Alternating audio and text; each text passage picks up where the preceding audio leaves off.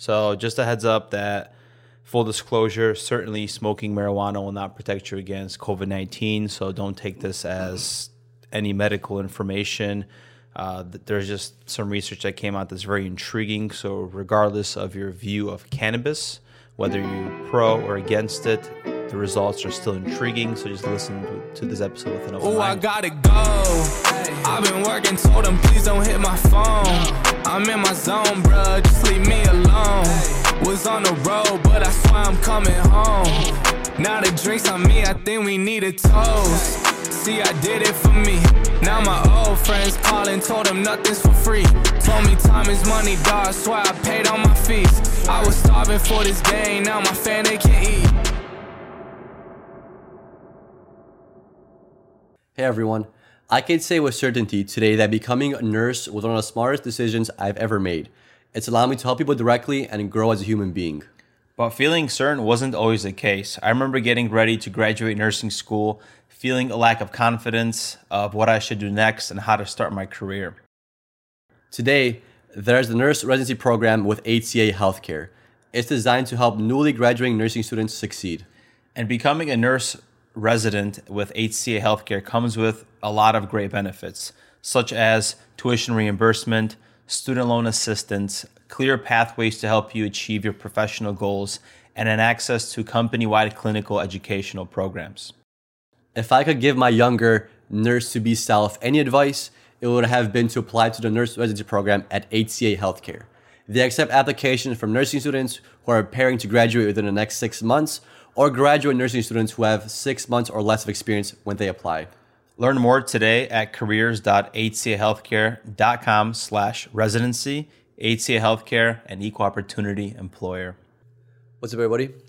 Welcome to an episode of Cup of News here at the Cup of Nurses with your hosts, Matt and myself, Peter. Make sure you guys check us on YouTube. All our videos are live on YouTube. Drop a comment. You get to see how we look. You get to see our cool merch. Matt's wearing the Inhale Exhale shirt that's available on wearefrontlinewarriors.shop. And I'm wearing the nurse shirt that's available on cupofnurses.shop.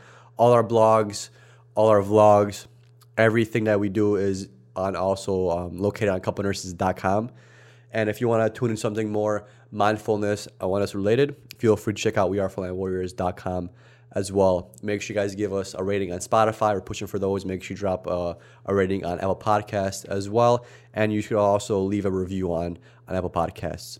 Something that's been in the works, Pronto, Pronto, Pronto Health is something that we are working on as an app and a site to help revolutionize and innovate healthcare for healthcare professionals that tuning into housing, tuning into travel contracts, education, local positions, and we're just trying to make healthcare employment a little bit simpler and easier for everybody. Even for new grads, there's also some education resources because we know how of a struggle it could be landing a good unit or a good position or even a good contract. So we just want to put that out there for you guys, and you guys feel free to check it out. It should be prontohealth.com and also pronto.com as well. What's up, Matt?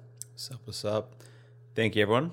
So in today's episode, we're going to be talking about cannabis, the taboo drug in healthcare. We're going to talk about a new study from the Oregon State University of its potential implications and treatment of COVID-19. So just a heads up that full disclosure, certainly smoking marijuana will not protect you against COVID-19. So don't take this as any medical information. There's just some research that came out that's very intriguing. So regardless of your view of cannabis, whether you're pro or against it, the results are still intriguing. So just listen to this episode with an open mind. Yeah, and make sure you consult your doctor before starting to try out this marijuana. But goddamn, one thing missing right now is just a fat ass joint. You know, like back in the day. I mean, we're nurses now, so you can't smoke, obviously. We get drug tested, so unfortunately, that's out of our arsenal of tools and C19 prevention. But back in the day, you know, we never really... marijuana was back in the day more of like a recreational drug, and now as it's been legalized, states are obviously doing more research with it because legalization obviously opens up the doors to research because it's really hard to get funds from from the government, from the state, or from anywhere really if it's illegal. You can't really do experiments on illegal drugs if they're deemed illegal in your state, and no one's going to give you funding for it, because if it's federal illegal or state illegal, it doesn't matter, because technically it's deemed illegal, so no one's going to give you that money. So California legalized. There's a few other states that have legal marijuana, which have now opened the doors for state funding. Federal wise, it's still illegal, so you can't really get any kind of federal funding unless there's probably a few loopholes that you could do if you're just like a big research agency. But as things come into fruition and cannabis use has definitely, I want to say, increased, and research has definitely increased for it as well, we're seeing a lot of positive aspects of this. It's if you think about it, our forefathers and their forefathers, before this kind of society emerged, natural remedies were being used to treat different things. And marijuana, it's not synthetic. It's not something that's been created in a lab like a pharmaceutical pill or something like that. So it has some potential benefits because people have been using it in the past in rituals, in illnesses. They've used marijuana for paper before. They've used it as a cream. And it has a lot of potential. It's just still kind of a taboo kind of thing to do. And until it's legalized federally, we can't really do anything about it. And it's funny because with the guidelines, for example, what's happening in Cali is if you are positive for COVID, but you are asymptomatic, you could still show up to work. So literally, you can go to work and you could potentially infect other nurses, healthcare professionals, and your own family, and they have the risk of dying, and that's completely legal according to guidelines. But if I hung out with Mary Jane and I smoked the devil's lettuce 2 weeks ago and I get drug tested, I'm going to get fired for it. Mm-hmm. And no one got hurt in that. Right. Makes no sense, but that is a current broken system that we live in. It's super ass backwards because if you look at it, like nurses, a lot of nurses, they drink a lot. I mean, they don't drink on a job, obviously, or before work, anything like that. But after work, a lot of times, nurses settle their stress, ease their stress. They drink wine, they drink alcohol like no big deal. But nobody really bats an eye. Look how many nurses and medical professionals are stealing opioids from the hospital. There's you could say like a miniature opioid pandemic going on within healthcare as well, because people are stealing morphine, stealing Dilaudid, stealing all these opioid medications, and they're using them for themselves recreationally. And as you know, opioids get out of your system fairly quickly. Alcohol gets out of your system quickly. So even if you drug test somebody for opioids, they used it a week ago, you're not really going to see in their system. But God forbid, you smoke a little bit of a joint, and then 3-4 weeks later, you still test positive. You're fired. You're out of your license. You're deemed. It's a federal crime, and people get kicked out of that. But you could go ahead and be an alcoholic outside of work because no one's gonna really test you for alcohol, right? Because you piss it out.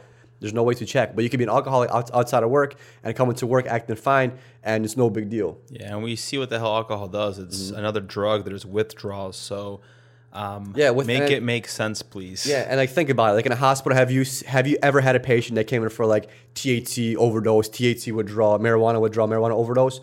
Never, right? Never in your whole 5-6 year nursing career. But how many alcoholic patients have you had? How many patients withdrawn for alcohol? How many patients cardiac arrest? Enough to hate them. Right. And it's mind-blowing how it's so ass backwards. Like, it just shows you, like, sometimes our government and the regulations are ass backwards. Like, now with the whole COVID, like the C-19 that you mentioned, with the shortening these quarantine days for healthcare professionals, how you're in the midst of it, and yet you could be COVID positive, asymptomatic, and still spreading it or whatever, or pre-symptomatic, or you can have a little bit of symptoms, but like, because if you think about it, if you go into work, because back in the day, like 4 years ago, when I had like the cold or flu, and I had like a cough or a runny nose, I felt kind of like blah, but it's still okay. I still went to work, and I guarantee nurses are COVID positive as well, and they're doing the same thing.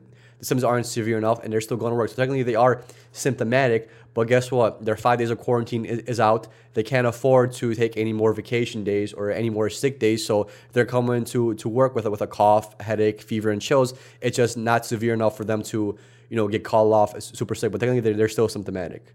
Yeah, and it's wild, man. Like, this whole push for this even, whole like the American Heart Association, how they said where you shouldn't prioritize putting protective PPE on. You should instead go and start CPR because that's more important, where you could potentially jeopardize your own health. So And those are you see guidelines. Yeah, those are guidelines. But I really think the American Heart Association needs to go pound some salt. Yeah. Dude, it's crazy because like No offense. the whole cardiac arrest thing. Like, yeah, you're gonna maybe save that person's life, but guess what? Now you got COVID-19 and you're affecting your coworkers.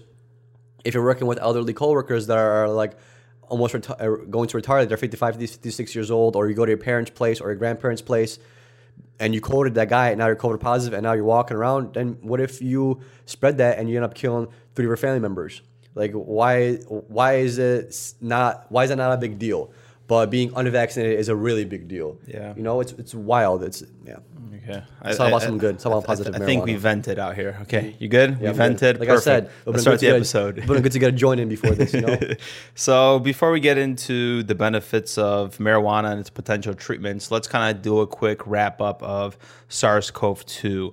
So it is COVID-19 started a pandemic, which led to 272 million cases worldwide, 5.3 million deaths, and upwards of 600,000 new cases as of December of 2021.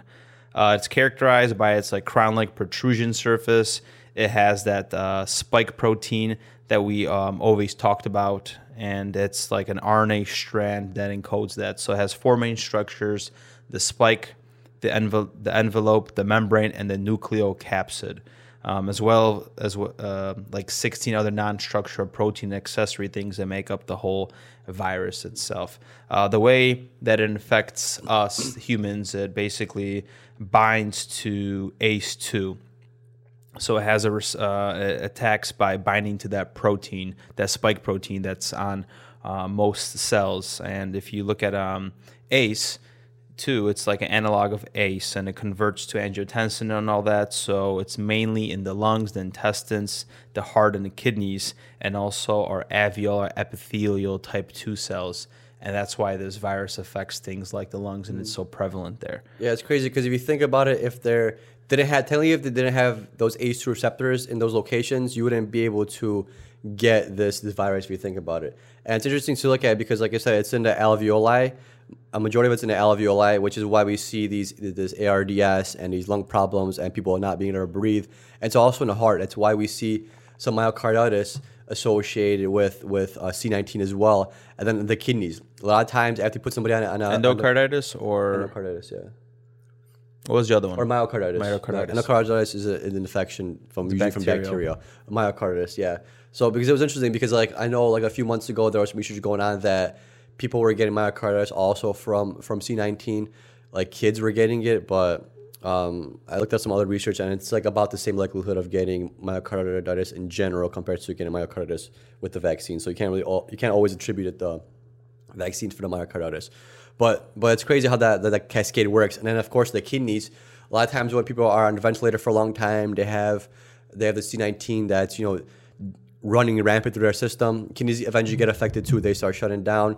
We end up putting people on dialysis, and that's eventually how people die. Their lungs get messed up, the kidneys get messed up, and then the heart is not able to function properly, and people end up, passing away. Yeah, and the way the virus starts by infecting us, it has this S1 subunit, which is that spike protein. It binds into ACE2, and what happens is it promotes the formation of endosomes, which triggers the viral diffusion activity under low pH. And then, bam, we have COVID. So what are the possible implications of cannabis and the treatment of COVID-19? So there was a study published in the Journal of Natural Products, and Oregon State University, OSU, researched how hemp compounds are able to prevent coronavirus from entering human cells. So it actually inhibited the main protein. So it actually inhibited the spike protein from infecting the human cell, which is a critical part of the disease process of this virus and how it affects people. Yeah, because like when you guys look at C19, COVID-19, the spike protein you always hear on the news because that's the part that actually attaches to these cells and it's able to get attached to this ACE2. So when I was reading the study, the THC and the cannabinoid pathways or the CBD, the way it affects is it binds to these spike proteins. So the spike protein isn't able to lock into these ACE2 the ACE2 things in like the epithelial cells of the alveoli, which is crazy. It's almost like It's almost like if you think of a spike protein, you think of a spike, you think of like something pointy. It's almost like putting a little cork on there. It's not able to like lock onto there. Yeah, It blocks I it had a off. dirty mind right now, but it's just putting a condom on a damn spike, dude, and it can't penetrate. Right, exactly. Yeah. It's one way to look at it. So the research was led by Richard Van Bremen, and the two compounds that were known to block the spike protein were CBGA and CBDA. And they inhibited the spike protein the same way that most of the drug therapy were trying to produce as far as like the monoclonal antibodies and et cetera. So this was great research, and they found an abundance of different hemp extracts that actually did this. And as you know, this is not the same as THC, which is like the psychoactive part of marijuana that makes you hallucinate. So they extracted the hemp, and this is like the non-psychoactive. And what's interesting about this is that, as you know, the efficiency of like the vaccines are not as efficient with these different strains. Through Richard's research, it was equally as effective to the different variants, such as the one that was first detected in the United Kingdom and the variant that was detected in South Africa. Did it list on that research? I didn't go super in depth in the study. Did it say like how much THC or CBD you have to use? Because if they're gonna say that, hey, there's a new variant every winter and there's a booster every winter, so a booster like once a year, I mean, I'd much rather prefer smoke. I'd be more open to smoking a joint every 6 months instead of getting like a booster every 6 months. You know what I'm saying? Because Yeah. all you gotta do is hit the reefer a little bit, or put on some CBD cream, or inhale some CBD cream, put it in like your incense, put like the CBD drops into like the, what is that thing called that gives you the vapors, the machine. I don't know, a vaporizer? Something like That's all I can think of right now. Perfect for THC, vaporizer. You know what I'm talking about, guys. So you know how you got the essential oils and you put it in the little machine. Oh, diffuser. Diffuser. Okay. So maybe you just need some CBD drops and put that bad boy in the diffuser and just inhale, exhale all day. You know, when you're chilling, and that joint every 6 months, and then you're chilling. You're COVID free since '93, bro. Yeah, so they're not. Yeah, that research didn't Specify. show any of that, because what they did is they extracted literally, and I'm going to go into it right now. So like the way the research method was done. So this team, which is a new technique that was discovered, is called Affinity Selection Mass Spectrometric. So ASIMS. It was takes the natural ligaments of SARS-CoV-2. So if you're looking at this diagram, and you could check out the show notes, it's literally taking the membrane, the S2 and the S1. So it's taking that subunit of the virus, and what this machine did, it was basically taking the hemp extract and checking what is the best affinity, which hemp extract, because you know, like THC, marijuana has like a bunch of different chemicals and all that, whatever you want to call those things. It checked what's the highest affinity, and those two, CBDA, CGBA, had the highest affinity that confirmed the block of the infection to prevent the entry of the virus to the human cell. And it's interesting because this method like involved incubating the SARS-CoV-2 spike protein, and then you kind of mix different things like with buffers and solvents to incubate it. And then they were using methods such as ultra high pressure liquid, magnetic microbeads, and chromotherapy mass spectrometry to check the affinity of these ligands. So definitely deep, heavy science in order to do this. But it's an awesome discovery. And they also were able to discover that licorice, which is a herb that's in parts of Europe and Asia, it actually was able to bind to the spike protein as well. But they didn't have enough funding for research to test it on a live virus yet, whether it's going to produce the same effects. Interesting. And it's like a food? It's licorice. And they took one of the ingredients in it. It's called Hacelone A. So it's one of the compounds found in this plant. So I was thinking, because like if you think of food and you digest it, I don't know how that would make it bioavailable, but I'm thinking maybe they could take that compound and turn it into like an inhaled medication, and then have it be inhaled by somebody that has, C19 or whatever, and take it in that way. That makes sense, because like if you look at the cannabis or the marijuana, because there's CBD you could just smoke. A lot of people think that CBD is just the part that goes into creams and stuff, but there's CBD, the less psychoactive marijuana you can consider. CBD is not psychoactive. Yeah, So you can smoke that one and imagine it like helping you because you're breathing it in, so it's going directly into your lung. It's not like you're digesting it where then you gotta figure out, hey, if I digest it, I know it goes systematically, but it gets broken down by the stomach, like it's broken down by intestines. So instead of getting 100% of it, you're only getting 20%. So like smoking might be beneficial because you're going right to where the COVID-19 is. You're going right to the virus. And it makes complete sense. And hopefully they can do some more research on this and figure this out. And maybe they could figure out which exact, because they're able to figure out which exact CBD is the best, right? Which compounds in marijuana, the hemp extract, that had the highest affinity to the spike protein. Yeah, so maybe they could put it in like an albuterol inhaler, or put it like, how we give nitric oxide in a hospital. Maybe they could give it like that through the vent, and you might be able to help them. Yeah. And then the reality of life is that there isn't enough money involved in this, and that's why there's poor funding, and there's going to be a delay in finding this research out. Like, if America just said, oh my God, like there's this natural plant that could potentially be an implication for COVID, why are we paying for all these expensive treatments? Let's put some funding and find out really quick. Emergency fund granted, here you go, do some research. Let's be real. It's not going to happen because of the investors in government. If you look at our House, Senate, and representatives, where is their money? They're invested in companies like Pfizer and stuff like that. So are we going to grant stuff from the government to do research such as Oregon State University that's doing with Dr. Remen? Probably not, but it's interesting to find out that, hey, there's other ways to go about this. We just have to be open to it. Right. And think about, so we're all about prevention. The vaccine was a great idea. But as we've learned over these couple of years now, is that this vaccine prevention isn't permanent. So after the first year, we could have said, because we pushed a lot of money into these vaccines, a lot, millions, if not billions of dollars went into this vaccine research. So after the first year, we could have been like, okay, guys, we hit this heavily with the vaccines. We got the mRNA down, but it seems like this injection is not going to be a long-term solution because we're going to need to keep innovating and changing it up. Let's take half of that and put it into actually figuring out a treatment. Because if you think about it, there is still no treatment for C19, right? So imagine if you're able to take that money and just throw in those millions of dollars into like cannabis research, that food that you mentioned with the compound in it, to other medication. Imagine if you put in research money into that kind of research, see where we could be. Because prevention is good, but you also have to figure out treatment, because prevention isn't going to always work, as we've seen with this jab. It's something that it seems like it's almost unpreventable, and if we want to prevent it, it's going to be something that we have to consistently work on and keep throwing money into, and re-innovating every 6 months to a year, right? Compared to if you had a treatment, then you wouldn't really need the vaccine if you think about it.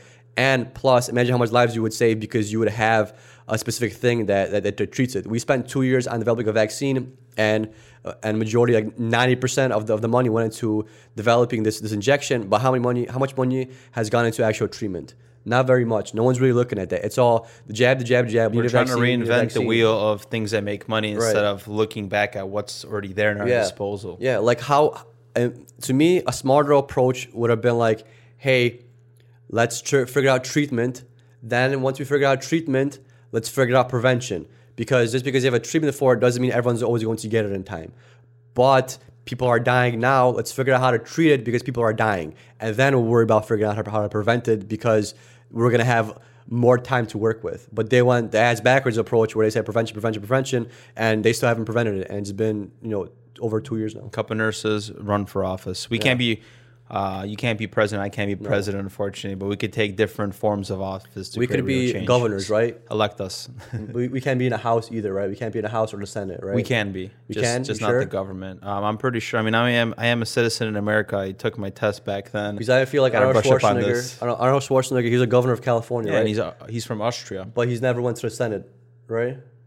Or he's never been in a house. That I'm not sure. I know we could be governors and mayors. I just don't know about how much higher we could go, where we got a little ceiling, You could check really quick. I'm actually curious now. I could talk about some fun facts. 2024, running for office here. We got to figure out what state, though. Technically, we have nursing licenses in Hawaii, California, Illinois, and Florida, and Texas. I feel like we had the best chance winning here. Yeah. Okay, so fun fact. Well, I don't know. According to how the hospital is going, I don't know if you got a good chance here. Not in Austin, maybe somewhere more south. Yeah. So as of November 2017, the World Health Organization actually said that CBD shows no abuse for dependency and its potential. There's no evidence of a public health problem associated with CBD. And as of 2018 of January, the World Anti-Doping Agency, WADA, actually removed CBD from the prohibited list, and it's no longer banning the use of CBD amongst athletes. So, there is some kind of good push with things like this. So, but let's talk about cannabis and the cytokine storm. So, other implications of why cannabis potentially be beneficial for the implications of COVID. So one of the main reasons why our patients go into like ARDS and everything that happens is the cytokine storm that you hear. So it's a natural response to infection your body releases that produces pro-inflammatory cytokines, which leads to an increased inflammation, which actually helps your immune system fight things off better. Sometimes it's this double-edged sword where too much cytokines leads to the permeation of fluids into the lungs and all this other stuff that kind of causes pneumonia and all that. And cytokines are literally small proteins that are released by cells of the immune system to coordinate this inflammatory response due to infection.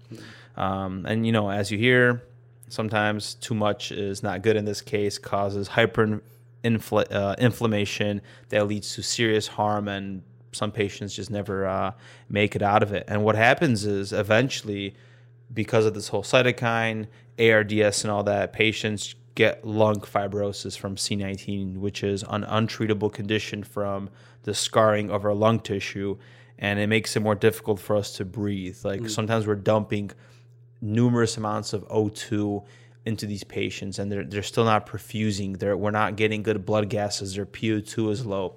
Especially with like the ECMO patients where they need to like heart and lung transplants. So yeah, that's the worst thing. It's just like there's constant inflammation, and this inflammation is causing damage, which is leading to scar tissue. And then there's only so much you could give without causing like a pneumo or something. It's just crazy because it's like it's a giant cascade of just it's just a mess in the lungs, just a giant mess in the lungs. And it doesn't help, like we always talk about, where you're already pre-diabetic, because a lot of times we say there is no health history, but we don't take enough time to talk about these things where it's like, hey, if they're obese and their BMI is high, they already have metabolic syndrome issues where they already have pro-inflammatory markers systematic, which doesn't help because it's like a bee, right? If you don't have proper signals in the body triggering proper inflammation, and then you have this virus, the body just goes into overload, just starts dumping shit, and there's no communication. It's like war. It's like you're bombing your own body because the airplanes that are bombing, in this case cytokines, they don't know where our own troops are, and we're just kind of attacking everything in this case. Right. Yeah, it makes me kind of giggle sometimes. Like, not to be a dick or anything, but giggle. I didn't report though, because like you have a patient that you said has a high BMI that you can clearly see is overweight, and it says no medical history. And it's like got a big tummy there. Yeah, like how does this guy have no medical history? He's got a high BMI, which he's considered obese. He has hypertension because I'm looking at the monitor right now, and his systolic is 150s over 98. So he's already got hypertension. Just he's not on his history doesn't mean he doesn't have it. He's on blood pressure medications. Just because he wasn't on it before he came in, he's on it now. That doesn't mean that he hasn't had hypertension before. And his insulin, his glucose is high. Yeah, we're giving him steroids, but that doesn't mean his sugars should be in the 250s, 260s, and he's on a high sliding scale, right? It doesn't the picture doesn't add up. You got like the whole clinical picture. Like he was already in a chronic inflammatory state before he came here, and he was eating a poor diet, which means not only was he like chronically inflamed on the cardiovascular level, but his GI tract was probably inflamed as well. Which the part of immune system, majority of immune system is in your gut. So if your gut's chronically inflamed, your vessels are chronically inflamed, your whole body is literally inflamed. But your heart's working harder, your kidneys are working harder, and your lungs are working hard to begin with. And now you get C19, where you have this giant inflammation that's continuous, that's causing you to have damaged lungs. You're just adding on to it. There's only so much weight your body could carry until it just says, all right, I can't handle this anymore. And It's very sad. And it's hard to get the full clinical picture of like what's happening when you have a healthcare system that's burnt out. These physicians are even tired. And not to mention, like, for example, VARs, like the adverse side effects of vaccines that we're seeing. The process to submit is so, like, exhausting. How much of our healthcare providers aren't, putting these lists out to actually give us real data. Side note, though. Yeah, once again, we're not anti-vax. We've been vaccinated. It just, you look at the system as it is, and you should have the choice to do what you want. Because just because you don't see something one way doesn't mean somebody else can see it, another way. It's just like the beautiful thing of this country, and it's just like, the thing is, I used to work in nursing home back in the day, and I had this older patient that had a polio, and she had a polio vac. She was polio vaccinated and all that, but still got polio. So it's just because you don't agree with it or whatever, or you do agree with it, doesn't mean you gotta shit on somebody else's parade just because they have a different idea of what it is to have an opinion. Because these are all opinions still. There's nothing still, in fact. There's a reason why they make you sign a piece of paper saying that, hey, you can't sue anybody if you have an adverse reaction to this vaccine, because themselves aren't sure of you having a reaction, because they personally don't know your body. Yeah, it might be safe for somebody, but it might not be safe for somebody else. Like our last episode, we talked about ACE inhibitors. They were great for white people, but for some reason, black people just have reactions to it. And then we have another angio 2 antagonist or something like that we mentioned. I forgot top of my head, but we have that available for them too. Imagine if you just said, nope, ACE inhibitors are ACE inhibitors. You gotta take it. It's either you take it and risk side effects, or you just have to deal with hypertension the rest of your life. Yep. How would you feel if we did that to that population? You'd probably be like, there's gotta be a different way. There's gotta be a solution. They should be able to take something else.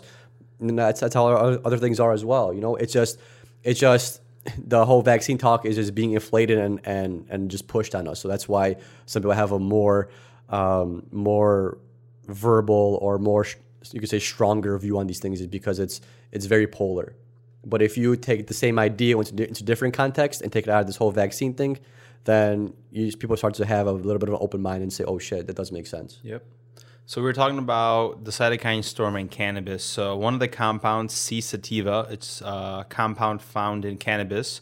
It was actually found in some studies to reduce multiple cytokine pathways that are related to inflammation and fibrosis. And these two pathways were reduced by, the two of the cytokines that C-sativa reduced were TNF-A and IL-6. And you heard about IL-6 inhibitors with C19 when they were doing the research. So they're actually able to block the main targets of what is producing this cytokine storm. And then sativa is more of the strain that produces more of like an uppity effect. Some people would say that, hey, I smoke and I get all lazy, I get hungry, I get couch locked. That's because you're probably smoking an indica downer, as our friends used to say, an indica in the couch. So maybe what if they're also taking this C-sativa, and it might make you, it's gonna help you with the C19, the COVID, but also might make you a little more active, a little bit more positive, a little bit more interactive. So it might help you, move around a little bit, which will eventually help you with the I believe in the power of thoughts and how powerful that is. And if you could smoke something to change something,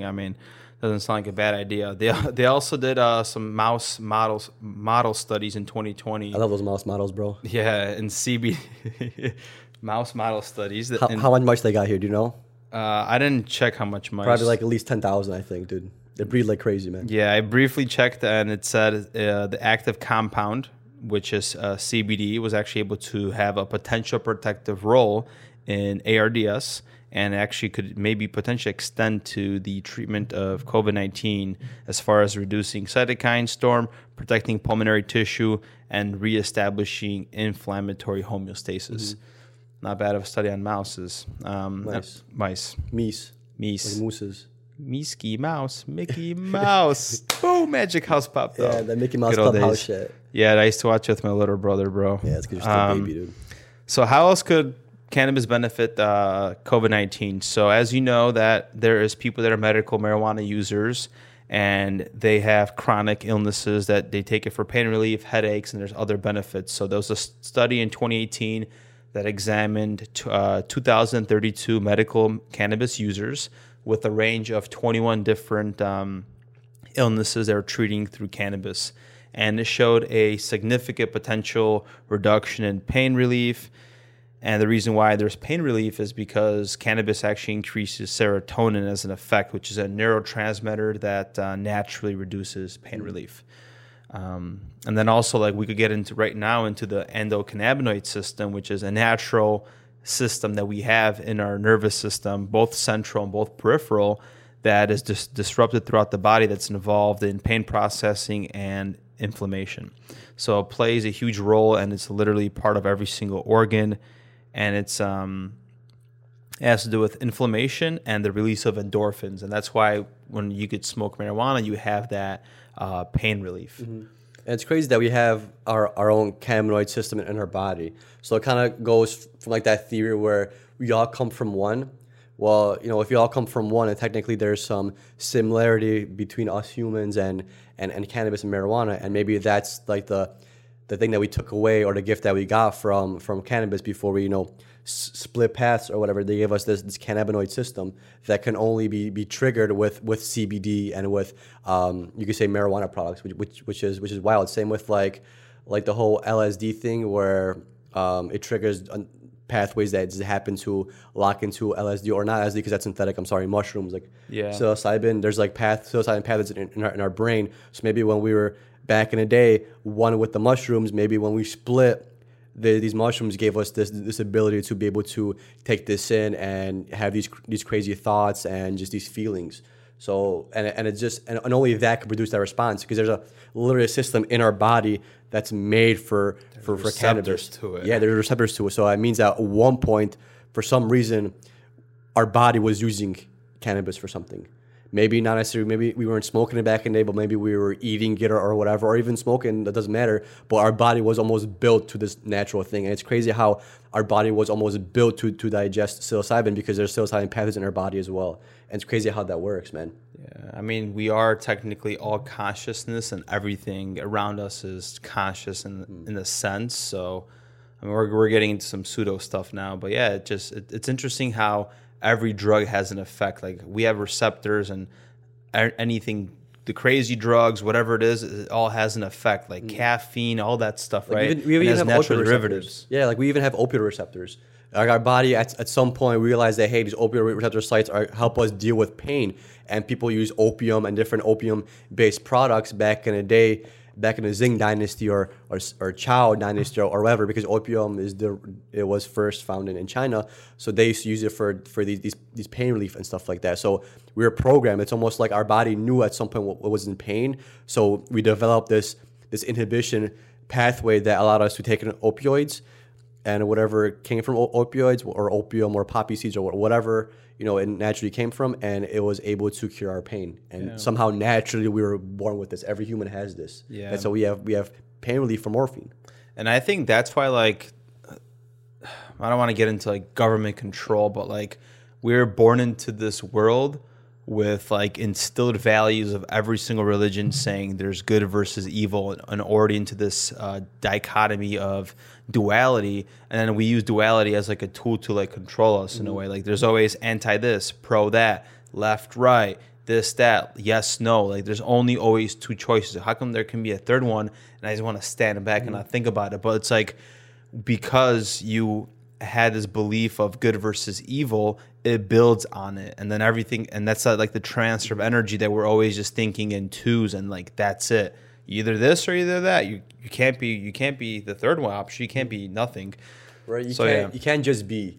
And it's like, I lost my train of thought, but it's just like it's where kind of moderation comes into. And like you said, that the whole dualism thing is like, that's why it's almost like we always have to choose a side for something. Why do we always have to choose a side? Why? Like why? Because that's so engraved in us, and I feel like it's almost like a control thing. Yeah. Because if you try to do something, if you try to lift something, do something to somebody, you may see two outcomes: a good outcome and a bad outcome.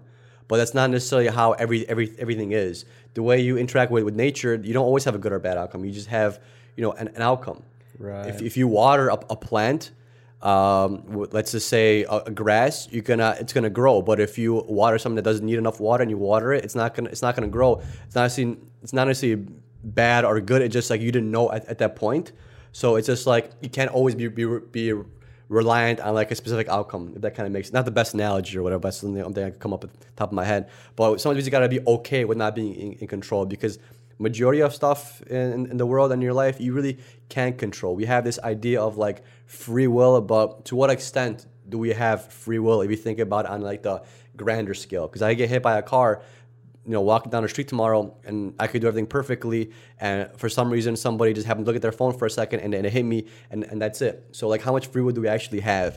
And we have to understand that we're on this earth and we do have free will to do what we want with what we have, but that free will is only there to a certain extent, because we can't predict the future. We can't predict what someone else is going to do. So you have to be okay with just shit happening, because free will is great, but it's limited. It's very limited. And I know people say that, God put on, people that are really religious are, God put on this earth and then it gave us free will because that's what makes us human. It does, but God also put things on this earth that you can't control either. So you have to be okay with letting go. And that just goes also with emotions. It's hand in hand. We're holistic beings. So if you can't let something go internally, well, that's going to affect you internally as well. And once you let it go, you feel better internally.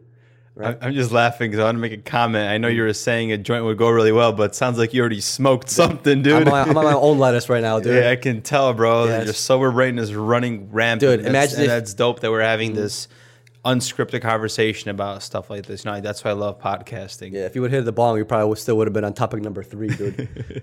But what's cool is what Matt found out is that THC is 20 times more anti-inflammatory than aspirin, twice as anti-inflammatory as hydrocortisone, and has been well documented analgesic and anti-inflammatory benefits, including like pain and discomfort associated with arthritis and any kind of inflammatory kind of disease, you could say. So think about it. If what aspirin does, it's not just only anti-inflammatory, but it also thins your blood, and a pain relief. So aspirin, yeah, you have the benefit of pain relief and these anti-inflammatory things, but you also have the risk of bleeding, because if you could be taking aspirin every day. I know baby aspirin is only 81 milligrams, but some people take a lot more than that, and they fall and they hit their head and they're bleeding out. So like, you got to be careful with those things. And this is a pharmaceutical thing. This has been created in a lab. Aspirin doesn't come from a flower. It doesn't come from these things. It's made in a lab. So imagine if you could bring down your arthritis, if you could bring down your IBS, if you can bring down these anti-inflammatory states with just hitting the joint a little bit. Yeah. And you don't have the negatives of these like anticoagulant effects that aspirin might give you. Yeah. Very interesting. So just to give a big summary of the endocannabinoid system and wrap that section out.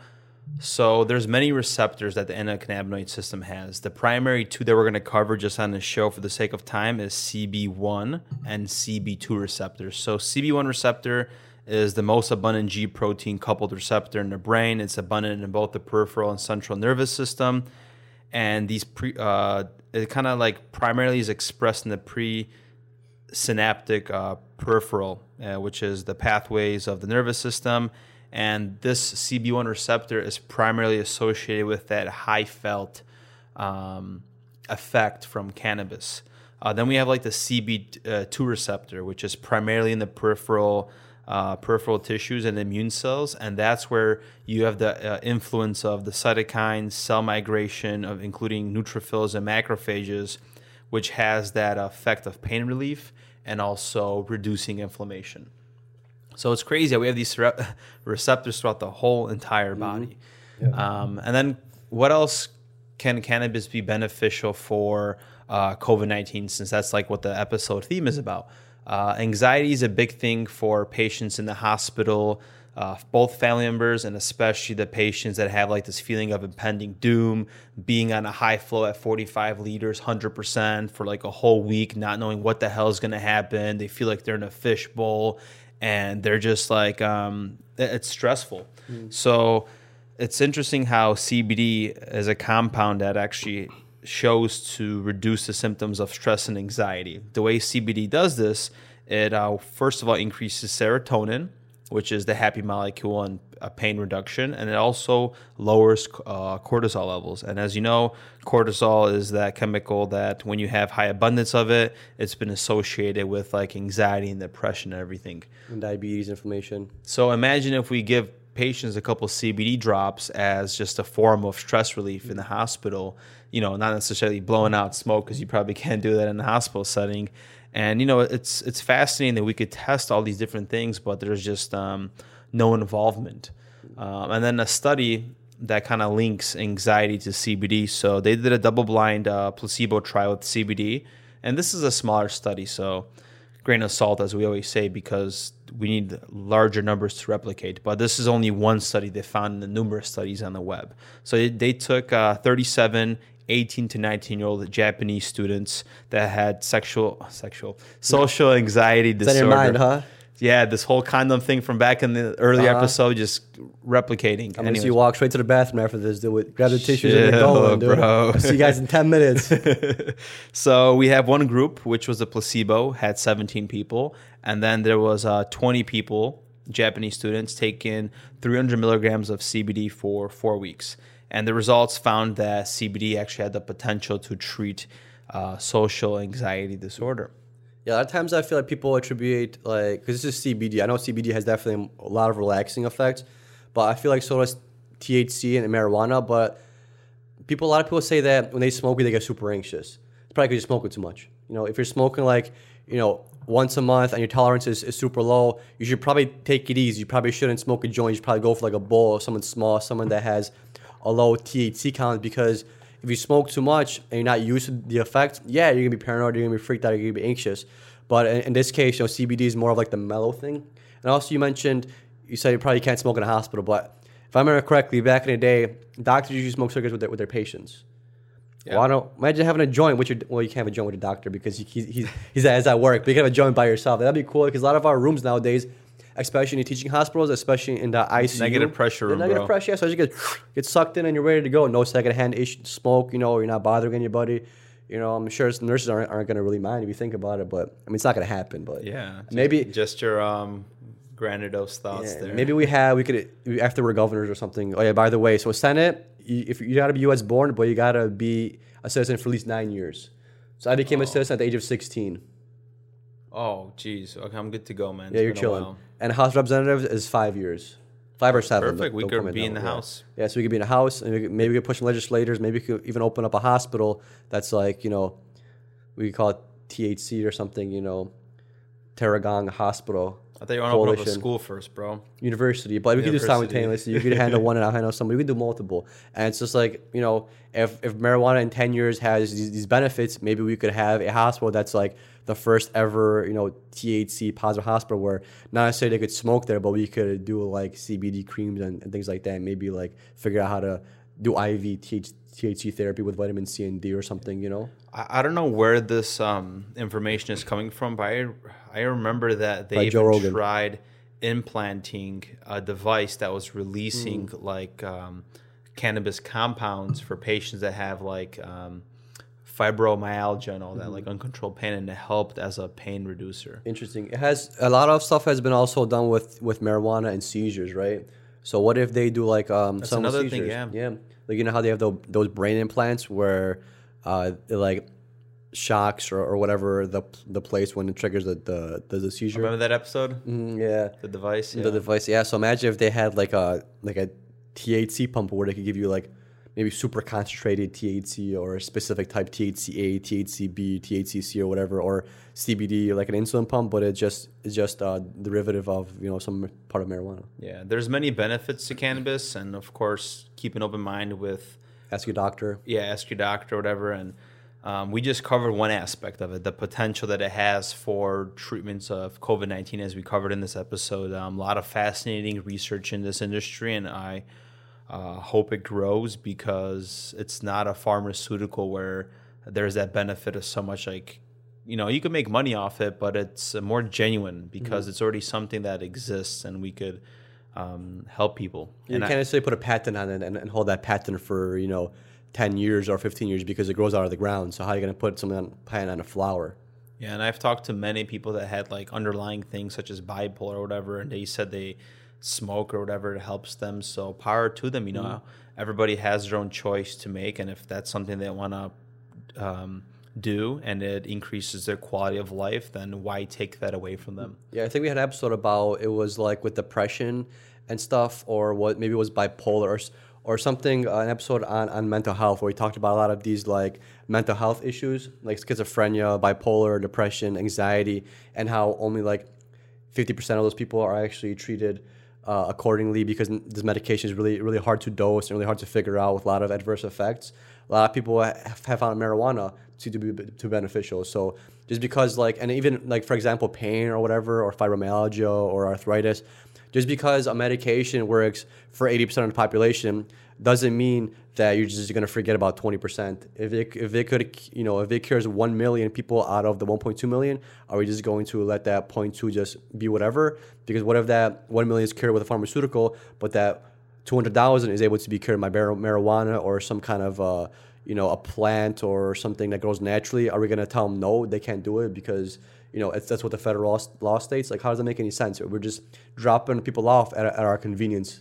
It's very unfortunate. Yeah. And it's interesting how you mentioned this whole thing. Like, we all have receptors to when there's like a potential positive effect for it. And like, look at the war on drugs, how it removed everything, how our own government was actually funding this and actually was controlling all this shit all along. And like, they did the prohibition to remove alcohol. And it's like, we're humans, It's crazy. And a whole MK Ultra where they dosed those college students with acid and they made them trip, like, and then they deemed it illegal after that. Well, I mean, no shit. If you give somebody a compound that makes them trip without telling them, then no shit, people are gonna do crazy shit. It's just like, what do you expect? On. Yeah, what do you expect? I'm not sure if anybody's done acid, but like if you have, you know how it feels. So imagine if somebody gave you that and you're not knowing, it would change your life completely. You would be like, what the hell is going on right now? You will for sure change your life, and it's very unfortunate that happened, and it is what it is. Oregon, I believe, legalized majority of drugs, so we'll see what happens over there. Yeah, I feel like people don't know about that. That's where the research is from. It's from Oregon State University. So. Yeah, and it just shows you you can't do research if you can't get any funds for it. So as we see, marijuana has been increasingly available, and more states are legalizing it. So now we see this more research, because back in the day, there was like, oh, it's only negative. Then California legalized it, and it's like, oh shit. Like, research is showing the positive effects for people that have epilepsy, that have seizures, that have pain. It's like, oh shit. And then other states are legalizing it. So that opens up doors for other researchers who start investigating things in something else, in pain, and bipolar, and schizophrenia, and IBS, and all these other things. And it just, this is how the system works. It's a slow process, but it is what it is. Exactly. All right, I think we should wrap this one up. Thank you guys for hanging out with us as always, and we can't give you back this time, so we appreciate that. And if you find value in this podcast, enjoyed our conversation, share with your loved ones, share with your boo-boos, grandparents. Maybe they want to be, figured out on the latest trends. That's what kind of grows our podcast organically. And thank you for listening, and see you on the next one. I know we can't give your time back, guys, but if you smoke a joint, it might be able to slow some time down. So you also got that going. Peace. So.